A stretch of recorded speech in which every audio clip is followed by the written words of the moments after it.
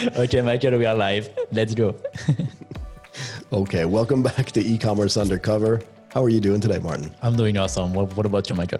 I'm just glad your microphone is working now. Yeah, now it's working fine. Thanks again for coming in and doing this. I want to thank our guest as well, Morten Naess, the EVP of Technology at Bluestone PIM. Thankfully, it's on the screen. Yeah. So I don't even have to remember the name. Morten, it's great to have you on the show. How are you doing? Thanks, Michael. It's nice to be on the show. Thank you. Super duper. Can you start with giving us maybe a little bit of your background just for context? Sure, I'll try. I'll start at the very beginning. So, born and raised in Norway. Did my senior year at high school in the U.S. So that's where I get kind of the U.S. I guess sound. Went to and then I went to university and I started studying economics actually, and then sort of after 2 years I had an intervention with myself. where I had to look at if this was really what I wanted to do with my life. So and then I found out that I actually always been a nerd, like deep down, and I switched majors to IT. So that's how I got into IT. But I've always been, from way back in the 80s, with computers. But what does that mean? I mean, I'm probably 10 years older than you, or probably more, maybe 15 or 20 actually. Like for me being a nerd, it meant having like a TRS-80 Radio Shack Tandy computer with a tape drive connected to it. That's something we actually had in school. Like, what did you have that made you feel nerdy? Well, I had the Commodore 64. Okay, that qualifies. Remember that one? I do. Yeah, that definitely qualifies. And it started out with a tape drive, but I upgraded to a disk drive. I loved it. You must have felt like you were in the future when you had that. Yeah, that was great. That was awesome. I have no idea what you're talking about, guys. You know what's funny is, Morten, I was going to say we may as well be speaking French but then Martin is French, so he would understand that. So it didn't really work. Where did you go to high school in the United States? Oh, in Michigan. So that was an exchange year in Michigan. Yep. And was that something that you chose to do? Was it something that your parents sort of recommended you do? No, it was actually something that I chose to do. So so that was good. And then after that, of course, went to university, and like I said, I switched to IT after a while, and then I got my first job, systems consultant and a developer, and then I sort of after a year or two of that, I sort of got into a situation where I had to had to be sales support for a sales rep. So there was a senior sales rep that needed a techie guy to help him out with a major client. We actually had to go to Sweden and all of that, and it was quite a big thing. And I remember joining him there, and after just 15 minutes into that meeting with the client, I was like, what the hell is this sales guy doing here? Right. And I was like, this, he doesn't know what he's talking about. I can do this. and then that was like a little bit of a life-changing moment for me, because I'd been like, a developer, a consultant, and all of that. And then I suddenly started talking quite a lot. And then I started doing more of that, and obviously, climbed the corporate ladder over the years.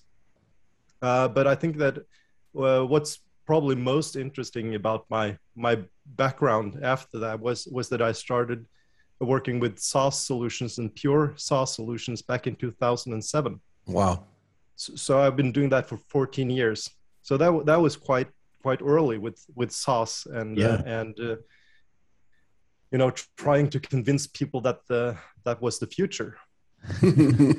And you are right. Like if we check like nowadays how many SaaS companies are operating and are successful, like there's tons of them. Well, even the ones that weren't before, like Microsoft and Adobe, are basically big software as a service companies, right? You subscribe to them as opposed to buying them. Can you talk Yes, about exactly. can you talk about PIM? What exactly is PIM? So PIM is kind of boring, actually. So let's just be honest. It's product information management, right? Right. So that's what it stands for. But in practice, is I like to compare it to the transmission of a car. Okay. It's there. You don't see it, but it's definitely necessary to make the car move forward. Yeah. And it's like that. Everyone that has shopped online has probably used a PIM, but they're not realizing that they've done that, Right. because what a PIM does is that it can, or one of the things that it does is that it feeds sort of a web shop with all the product information, like products specification, all the information, all pictures, everything that is connected to a product is actually. So can we say, like, for example, CMS like WordPress or Shopify includes a PIM inside of their CMS?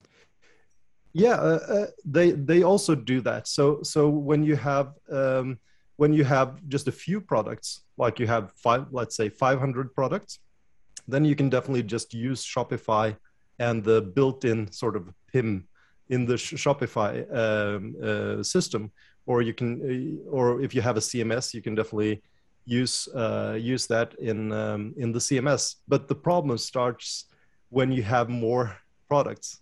Let's say you have 300,000, 500,000, 2 million products, then Okay. that approach will not work at all. Then you will definitely need a PIM. So I want to back up for a second, and I want to say that PIM actually is not boring at all. Oh, that's cool. Because, no, it can't be, right? Because none of the things that we take for granted, particularly in modern e-commerce, which is what this show is about and talks about, would be possible without, what did you say, product information management, right? It just would be impossible. Right. One of the, Like, at least for the bigger shops, like, yeah, not even close, but not, that would not work at all. no, they couldn't exist, right? Because every product that every watchmaker, so I went back to watches again, and every consumer products maker and every shoemaker, the only way that that product gets differentiated is through that product information management, some number, some attributes, and some way that it can be differentiated, and all that gets codified into a PIM. And without it, you couldn't even do so. Even a price comparison site makes no sense without a PIM, right? Because I don't even know that those two products are the same. They could be two pairs of brown shoes, but if they're not from the same maker, if it's not the same grade of leather, if it's not made in the same place, well, then it's not even a price comparison. So at the core of all of this stuff that's happening today in e-commerce is some product information management. And sure, maybe it doesn't matter if you're running like an individual seller, but it might actually. And as individual sellers become more prevalent, right? If you look at the big marketplaces like Amazon or like Shopee or like Lazada, if they're using stores built by Dr. Tech or by Shopify, at some level, they're going to be fed into the price comparison engines as well. And if they're using the same products, then people can start doing all these other comparisons. Is that fair, or am I just making this up? No, you're definitely, it's definitely true what you're saying, but it doesn't mean that you can't do commerce without a PIM. Low scale, you can do this. Sure. Small shops, but at the enterprise level, what you're saying is definitely true. Yeah, for sure. Can you talk about its impact on omnichannel as well? Well, yeah. So that's sort of the beauty of PIM is that what you would do if you don't have a PIM is that you have to go into, like, if you have, like, let's say the price is changing on a product, right? So you have to go to Amazon and change the price there, and then you have to go to eBay and change the price there, and then you have to go to your website and then or your commerce site, and then you have to change the product information there. So instead of doing that, you're doing it in one place, and sort of that information is fed out or to the channels. So that's the I guess one of the best things about having a PIM is that you get to have one place, one source of truth. That's the goal, really. And how does Bluestone itself work? How is it differentiated? In other words, if I'm using the Bluestone PIM, like you said, and I'm an omni-channel seller, I have software that you run that I pay for as a service where I can sort of fix it in one place, and then it goes out to all the marketplaces and all the other channels where I sell, and it just changes it automatically without me having to go to each one of those individual places to do that? Yeah, that's simplifying it a little bit. Well, I'm really interested in how the back-end tech works as well, right? So I wanted to simplify it just to see if I understood it. Yeah, that's basically right. But so and it depends on which channels you're connected to. So we have some native connectors like Magento and Amazon and stuff like that, right? Where it's just native and you can just use Bluestone PIM to connect directly. And then we have data feed sort of partners that we use for, like, if a customer wants to, I don't know, use Walmart. We don't have a special connector for Walmart yet, so then we use a syndication partner. So that's sort of how it works. Yeah. But how do you go out? How does Bluestone go out? If I go to something like, what is it? What was that thing we were talking about? AliExpress, Alibaba. AliExpress, and all of these, Chinese sourcing places. They're just millions and millions of products. Like, how is it possible to keep up with all of the products that get created? I mean, I can't imagine how many products get created every day, much less every week or every month, right? How do you keep up with all that? Yeah. And that's a key point you're touching there is that that's sort of the beauty of the cloud and a SaaS solution, the scalability and the availability. Our solution is based in AWS, so we're using Amazon. Okay. And that means that our offering is basically available all over the world. So we have, like, our latest customer is in Australia, right? And the customer before that was in California. So you see the span there, and also what you said about the millions of products being created. Right. Being in a partner of, like, the biggest cloud provider on earth is sort of a key point for us to be partnering up with Amazon to make sure that we can scale our product to basically infinity. But how do you get all the information for each product? In other words, let's say I built a new product today. I have a factory. How do you get that info? That's a great question, because that's different from vendor to vendor, how they do that. But basically, very often a product is born in the ERP system. So that's where you get you get your product number and you get some basic information, and then 80% of our projects or our new customers, we're connecting to some sort of ERP system. So that's where we sort of get the basics out, and then you enrich the products in the PIM, and you also make sure that you have good quality. So that's also one of the things that the PIM does, is that you enrich the product and you make sure that it has the right product information quality. So there are actually some features built into our system to make sure, like, you can set up a set of rules to make sure that this product does not leave or does not or is not published to any channel before it has good enough pictures. The description is more than 150 characters, blah blah blah, all sorts of rules you can set up. So that makes the quality,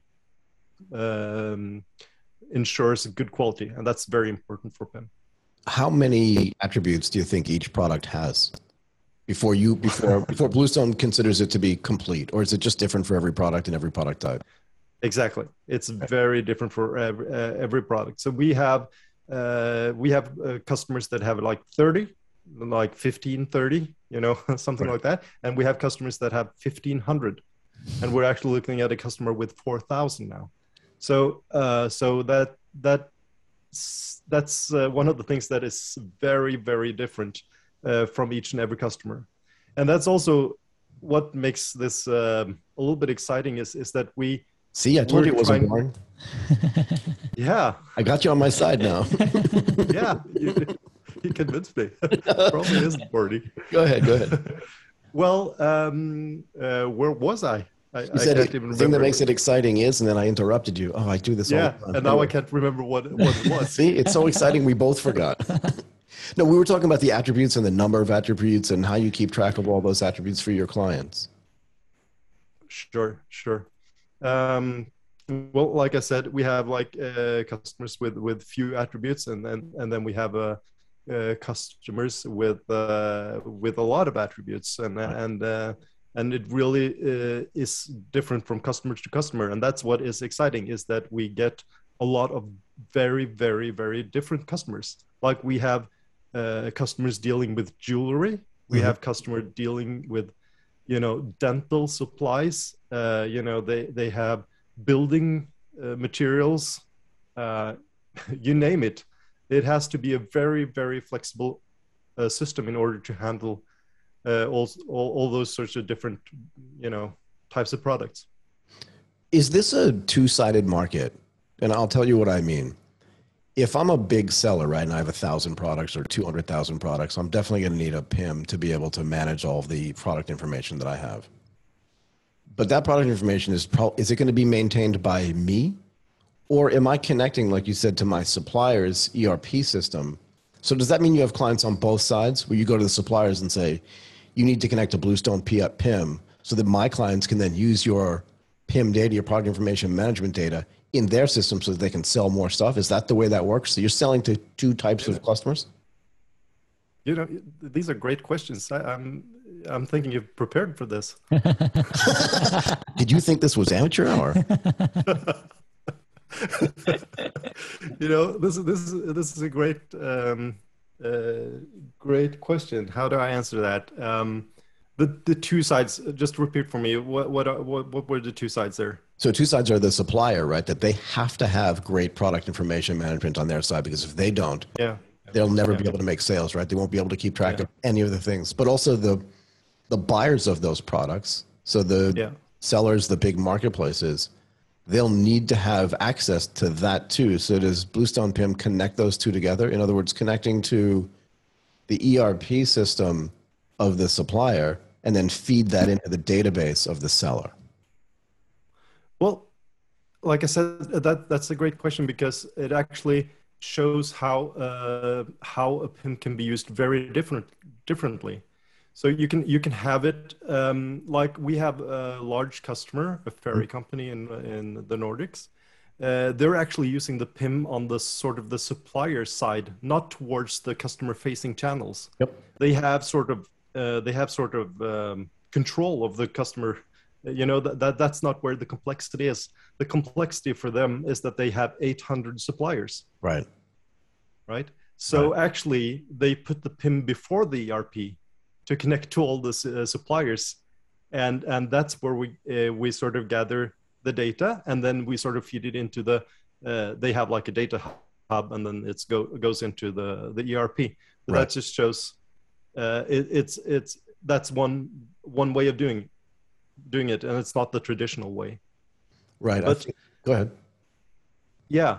But then we have like the other and the traditional way of doing it, which is probably towards the customer-facing channels. And the interesting part that was what you talked about, the question, how do you enrich the products? And that's what we're seeing now, is that actually some of our customers have made sort of their suppliers enrich the products for them. So interesting. But actually, that makes sense. Yeah. So, and that's the holy grail, right? Because they've actually made that happen, is that we have a feature in our system, which is sort of a personalized UI, where we make a sort of a supplier portal And that means that you can ask your supplier, make a task directly in the PIM for the supplier, and say that, you know, this picture and this and that is not good enough, and the system will send an email, and you'll get your separate logon and your separate UI to actually enrich that from the supplier side.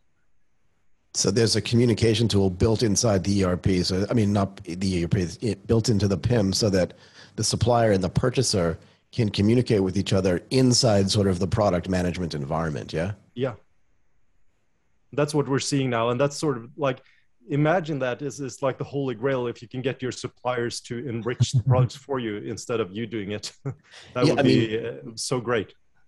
Yeah. And even more so, right, getting someone to stay inside your system, so not leave the system to go get more data somewhere else, or not leave the system to communicate via telephone, via email, via some other thing, means that the more time they spend there, the more they'll use it. And I think most people, when they think about product information management, you hinted at this, think more about e-commerce, like individual e-commerce, than they think about B2B e-commerce, which is exploding almost as much, if not more, than B2C e-commerce. And if you think about a product information management system, just to connect businesses to businesses, like you said, the big, what was it, a ferry company in the Nordics? Yeah. To their 800 product suppliers, that's a very complex operation that's reliant on those products, not just for fun at Christmas time, but for actual travel and safety and things that really matter. And if they can't have the proper PIM in place with the proper enriched data, they could have problems. Sure, absolutely, absolutely. Yeah. So it's a key system in that regard. Yeah. I think you should be a salesman for Bluestone. You sell the product so good. I feel like I've nailed this. I got to leave, guys, because I got to go see a customer to sell a pin to. Can you guys handle this now? I'll be back in like 15 minutes. I got to make a phone call. You should hire Michael. Yeah, we should hire Michael now. It's been good. Oh, that's so funny. Can you just run us through again some of the technology that you use? I think the ones that I referenced were the microservices and the APIs, but if there's more behind them, and maybe you can talk in detail about the overall philosophy and then break it down for each one of those individual components, if that's fair.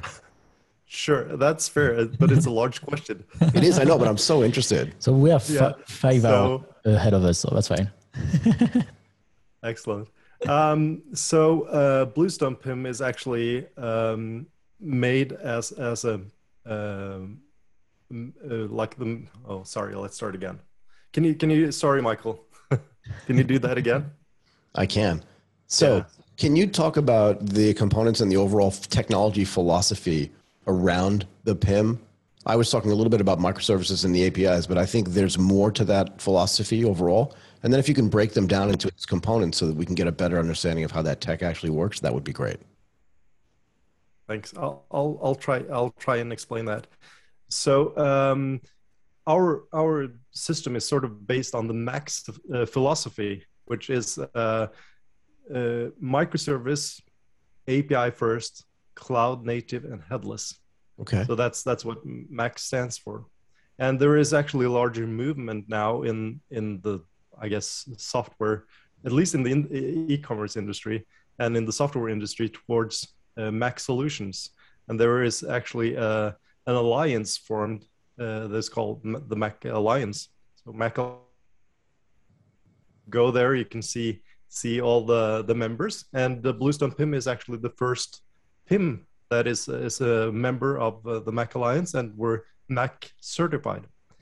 And what this means, trying to break this down, is that our service is microservice based. That means microservices. So there are actually more than 50 microservices in the PIM. And one good example is, like, there is a built-in dam in the PIM. So that's sort of a microservice. So that's a digital asset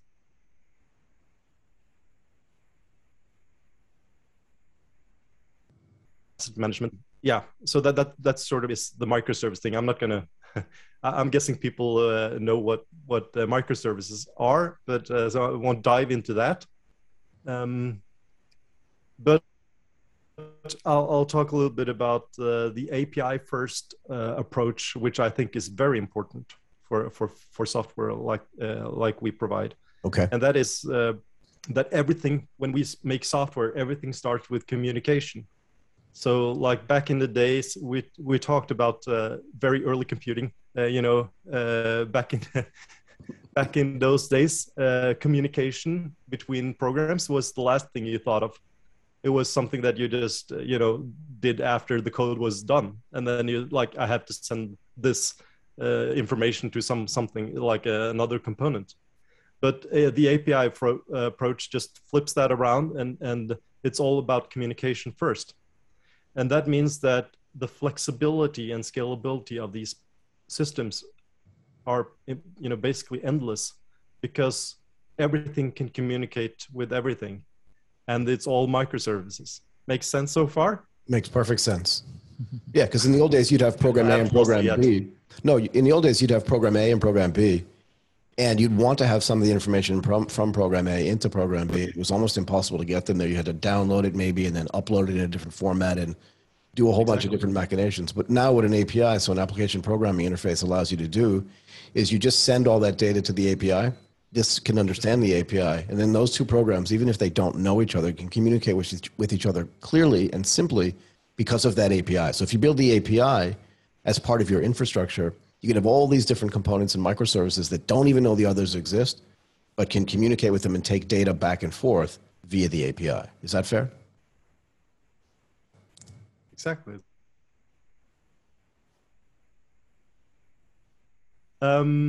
Yeah, so that covers the APIs,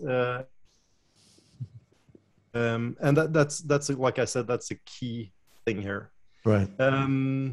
Moving forward to the cloud native part, right. And that's also an important thing here, because being cloud native means that we're born in the cloud, and that's very important, because most of our competitors and most software is not born in the cloud.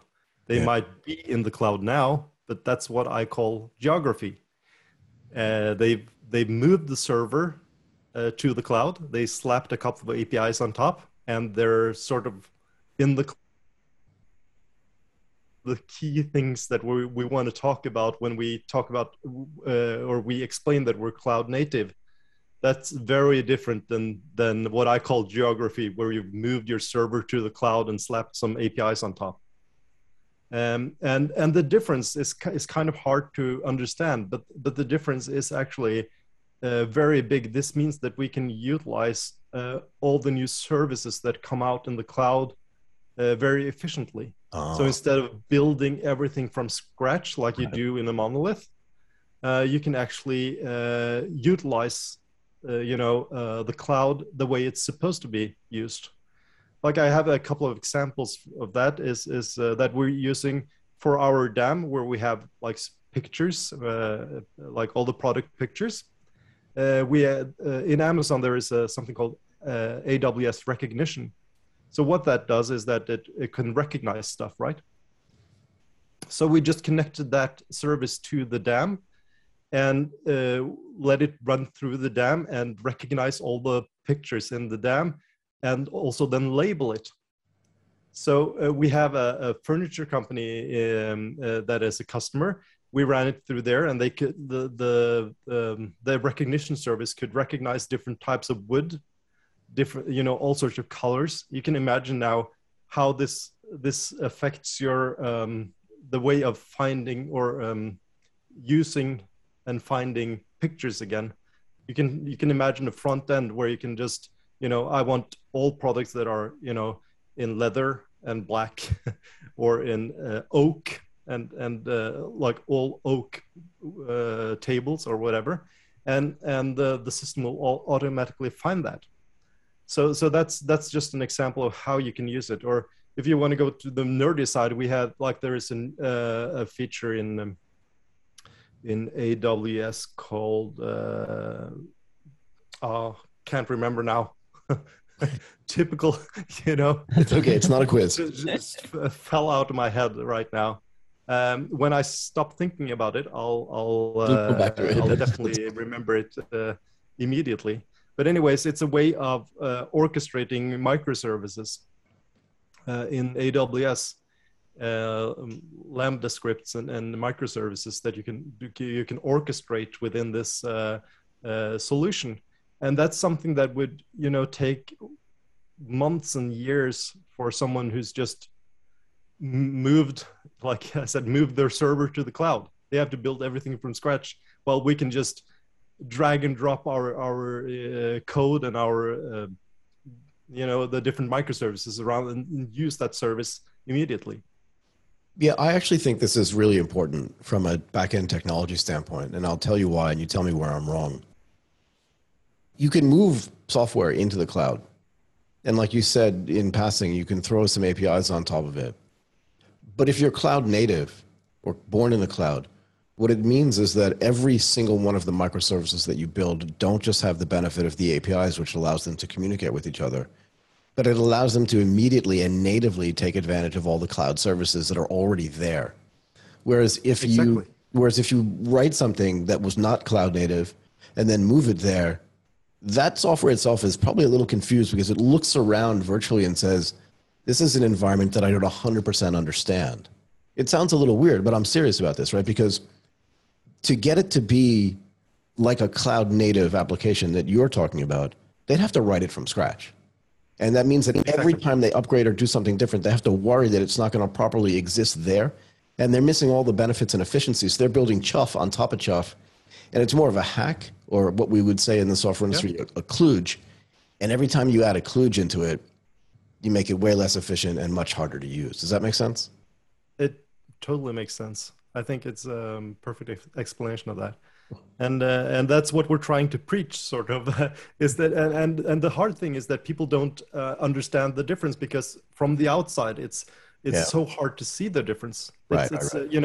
We say that we have APIs, and our competitors also say that they have APIs, but and then I say, but mine are different, and they're like, okay, mine taste better. Yeah, sort of.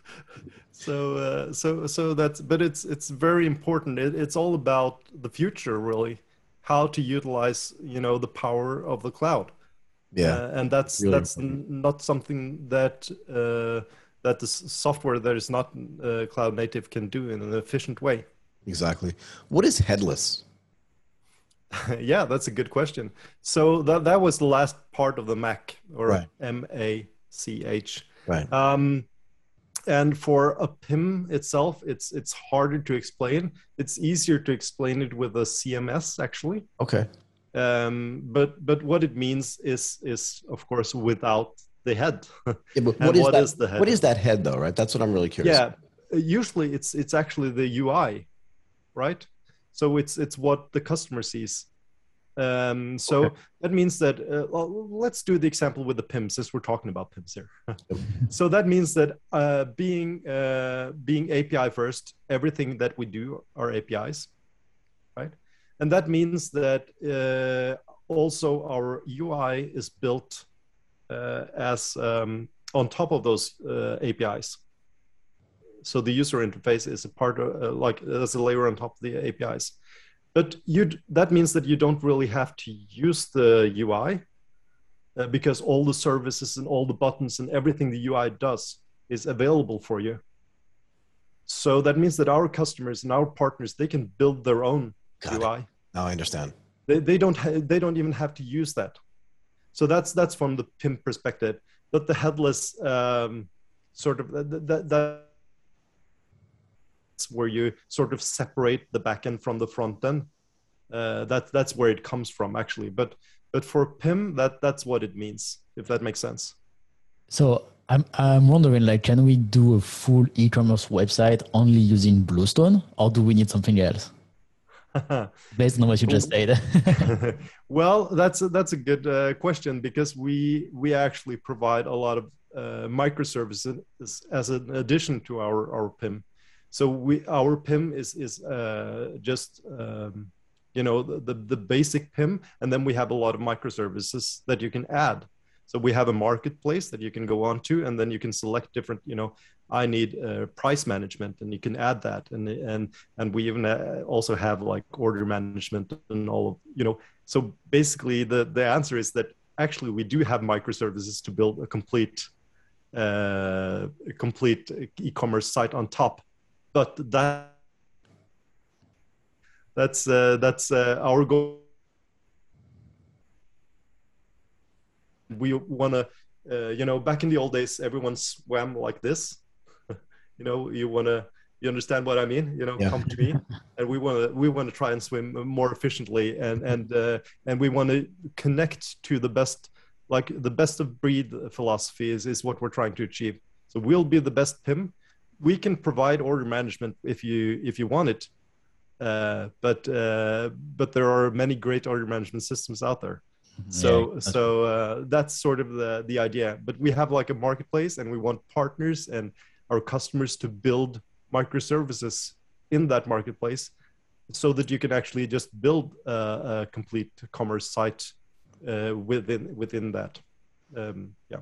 So is this like the Salesforce model, or similar to the Salesforce model, where they have a platform on which all of their services run, but they have an API for other people to build these other microservices into a marketplace, which then other people can buy, so that there's an active sort of buying and selling marketplace there with an incentive for people to build more things so they can sell more things? Are you doing that as well? We're definitely trying to achieve that. There's model is very successful for some vendors. So we're definitely trying to achieve something like that. But what we're focusing the most on is providing best of breed PIM.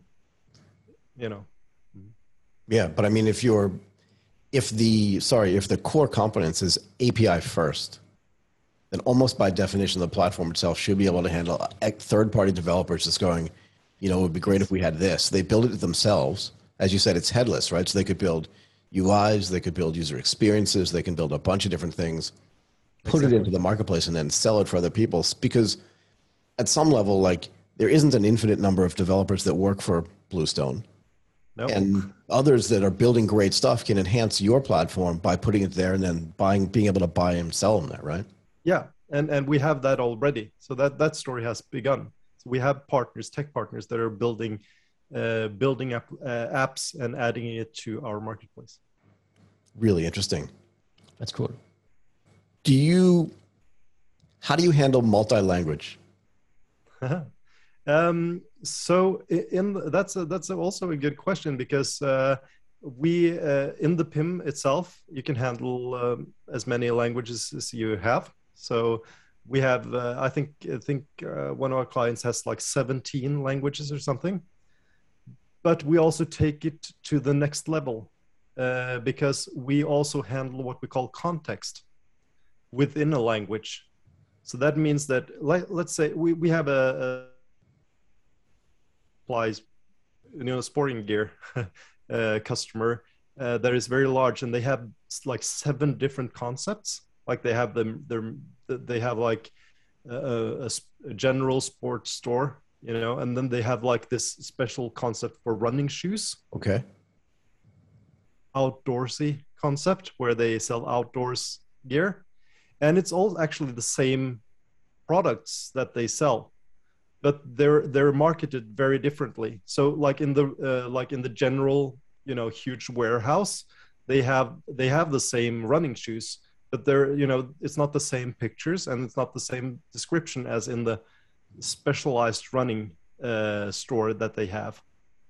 Makes sense? So that's what we call context. So that's based on the context in which they want the user to buy them and to understand what that product is doing. It could be the exact same product. Yes, exactly. So, and that's also something we can differentiate within the PIM. So that's a very cool feature, is that you can set up this where you can sort of inherit product information from context to the next, and concepts sort of within the PIM, so that you don't have the same selling description on the different web stores. Is there a supply chain control angle here? I'll tell you what I mean. If the Bluestone PIM is connecting to, let's just say, 500 suppliers, right? And those 500 suppliers are connected to 10,000 customers on the other side. I like to think about this in aggregate terms, right? You kind of know what's being bought, what's being supplied, because it's going through the Bluestone PIM, and I understand data privacy and things like that. But is there a way that, again, you can just provide sort of advisory services to potential clients on both sides of that to tell them you're running out of this via the PIM, or the suppliers, like, you may want to make more of these because historically you've had more of them ordered in November than you do in February?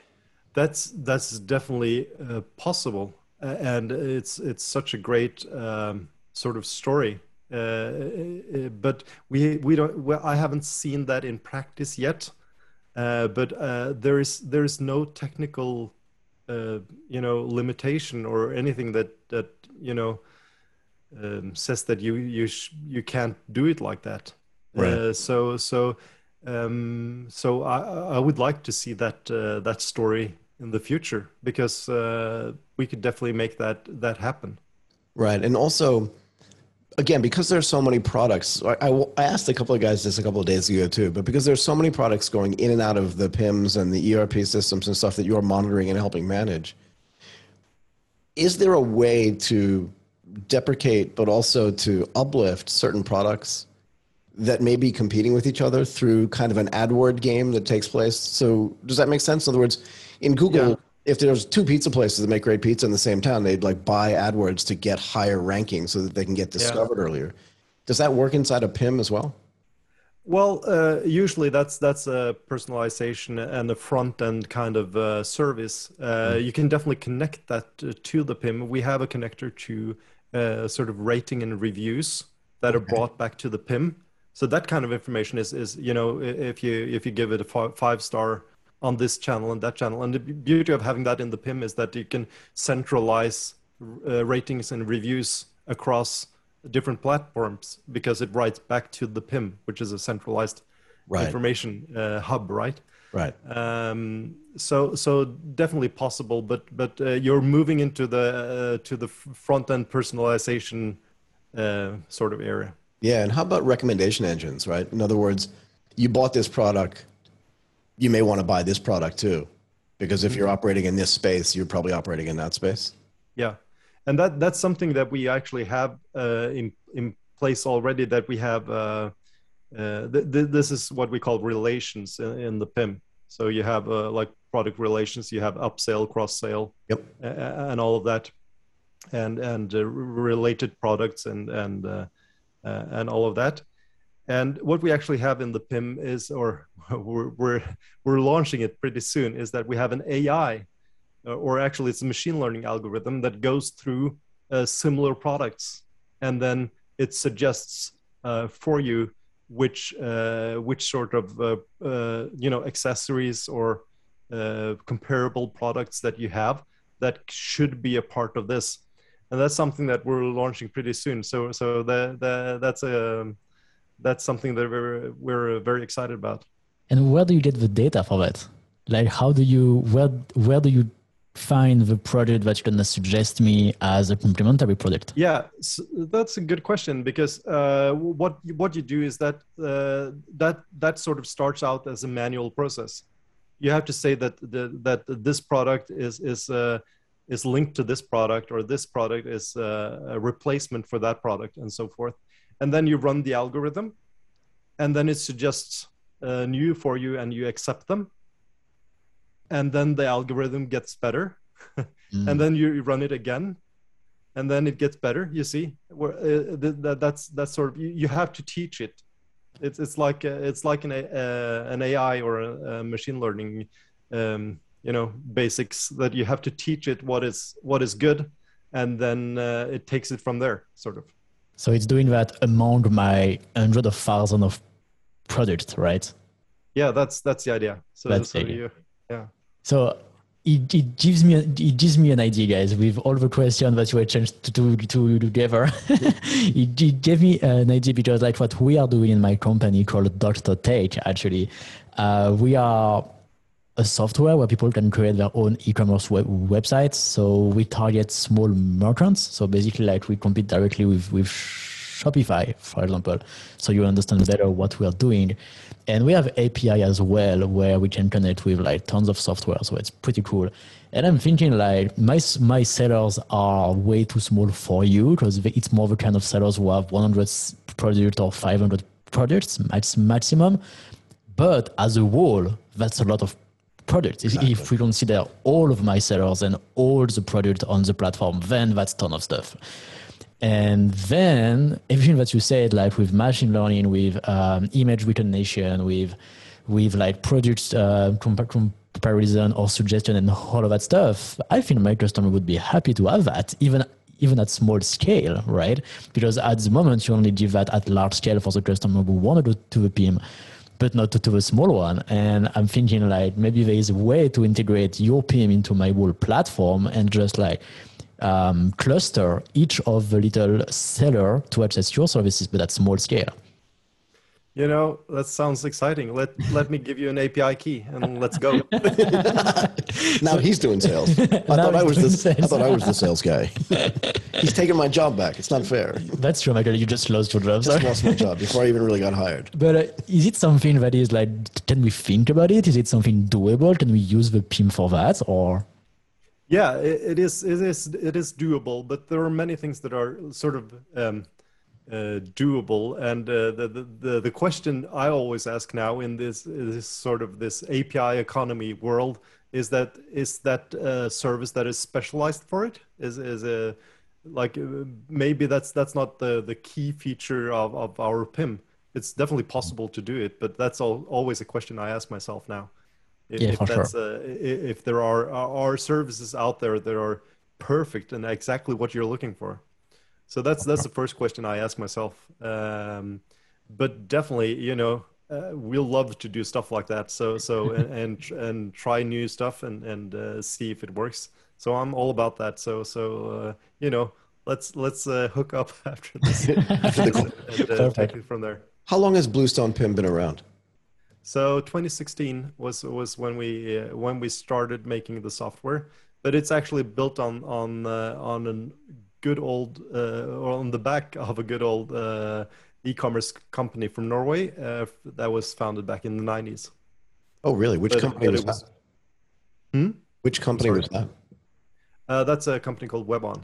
WebOn. So that was, but we did a clean break in 2016 and built up a new company. Wow, in 5 years. Yeah, that's pretty good. Built an entire PIM. Really interesting stuff. And were you one of the original employees? I was actually not. I think I was actually convinced to be a part of it because of my SaaS background, I think. So I was actually headhunted for the position, yes. Good stuff. What else, Morten? That's definitely true. And we should definitely let every conversation offline for integrating Dr. Tech with your solution, because I wonder, like, what's your view on the future of e-commerce? Like, how do you see e-commerce in the next 2 to 5 years? Because, like, on the show, we like to talk about what's happened in the back end on e-commerce. Yeah. And, like, nobody have an idea of, like, what you are doing and how important is the PIM and, like, where Bluestone, acts into the ecosystem. And where it fits. Where it fits and, like, why it's important.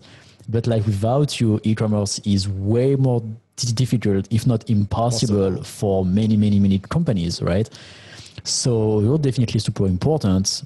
So I'm wondering, how do you see the future, as from your point of view? From my point of view, I definitely see the movement towards this max philosophy, where you sort of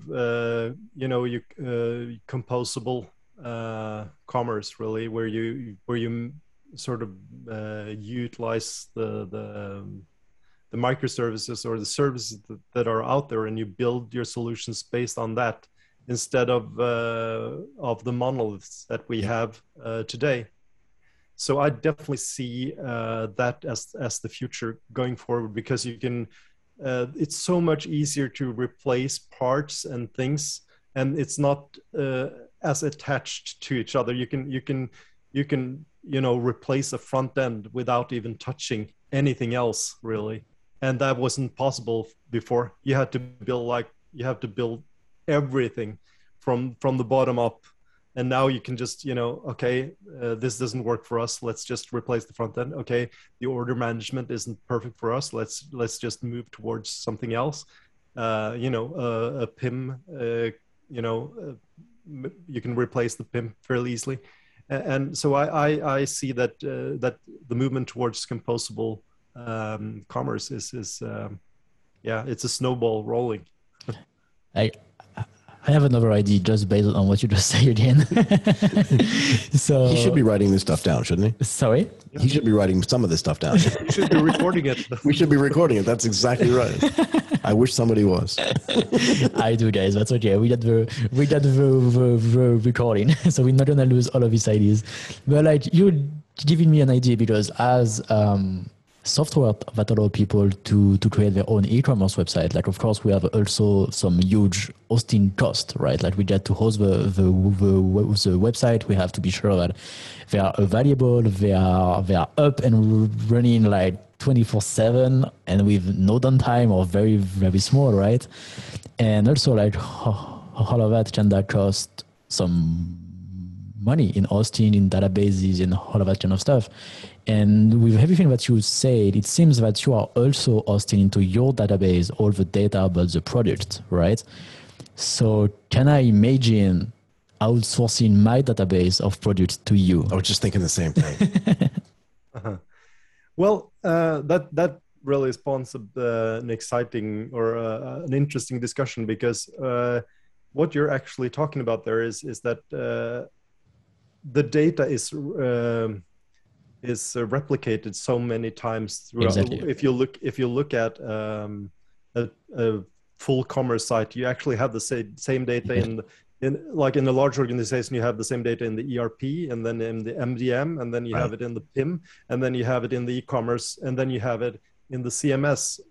And this is one of our differentiators, is what we're trying to achieve, and what we've done already for a large customer is that our DAM is actually based on a CDN. So that means that you can use everything, all the files and all the pictures and all the videos and everything that is in the DAM directly all the way through to the front end. Right.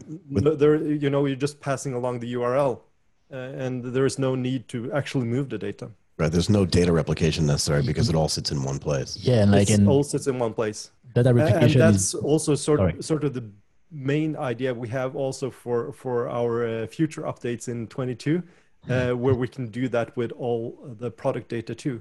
And that means that you can actually run a complete commerce site directly on top of the PIM, and using the PIM as directly as a background or as a backend to that. So it's very interesting. Yeah, that's completely my idea, because like, imagine if we find a way to work together, and if we can like provide additional services to my sellers thanks to the services that already exist at Bluestone, right. And then we need to replicate the data from my database to yours, it's not very efficient. So if we can just like remove from my database and send to yours, then it's just efficient for me. So that's perfect. That's less problems as well for me. But also the data access could be much faster, right? And the data access can be much faster. And like as a base CMS in .NET, we use WordPress, and there is a whole trend in WordPress the last few years with headless CMS, with people either using WordPress as the backend or also using WordPress as the front end. Like it could fit both. So which means that the API that we are using is already built for headless and working perfectly fine. So we can definitely use like .NET as the front end, because we have like all the drag and drop builder and all the UI builder for people to create the front end of their site, and then like just like use Bluestone as the backend for the product management, and use all the services to enrich the experience and stuff that we would not have to develop ourselves at .NET, and can provide a lot of value to our sellers. Yeah, exactly. Just an idea. Yeah, But it's a very good idea, because I think that replicating the data doesn't make sense. And when you're already in the platform, like we're on AWS, Yeah. you know, we're talking about moving actually data from S3 bucket to S3 bucket. Yeah, Right. exactly, That's actually what we're talking about, because Right. but it's a different system. But it's actually just moving it around in AWS. Doesn't make sense. Just link it instead and put it behind CDNs, global CDNs, and you should be good to go. I'm just wondering one thing, like, because you said that maybe Bluestone tomorrow can do e-commerce site, like full e-commerce site from A to Z, but how do you handle the calculation part, what we have on WordPress on the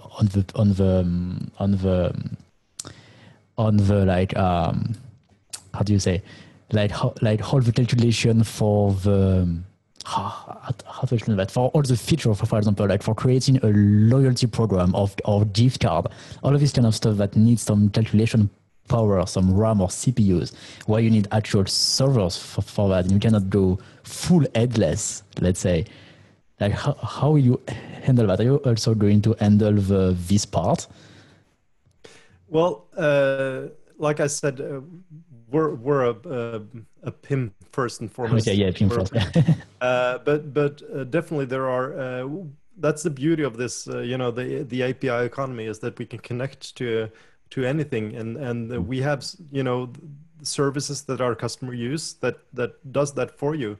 And the beauty of API first is that you can just connect to that and use best of breed solutions for what you need.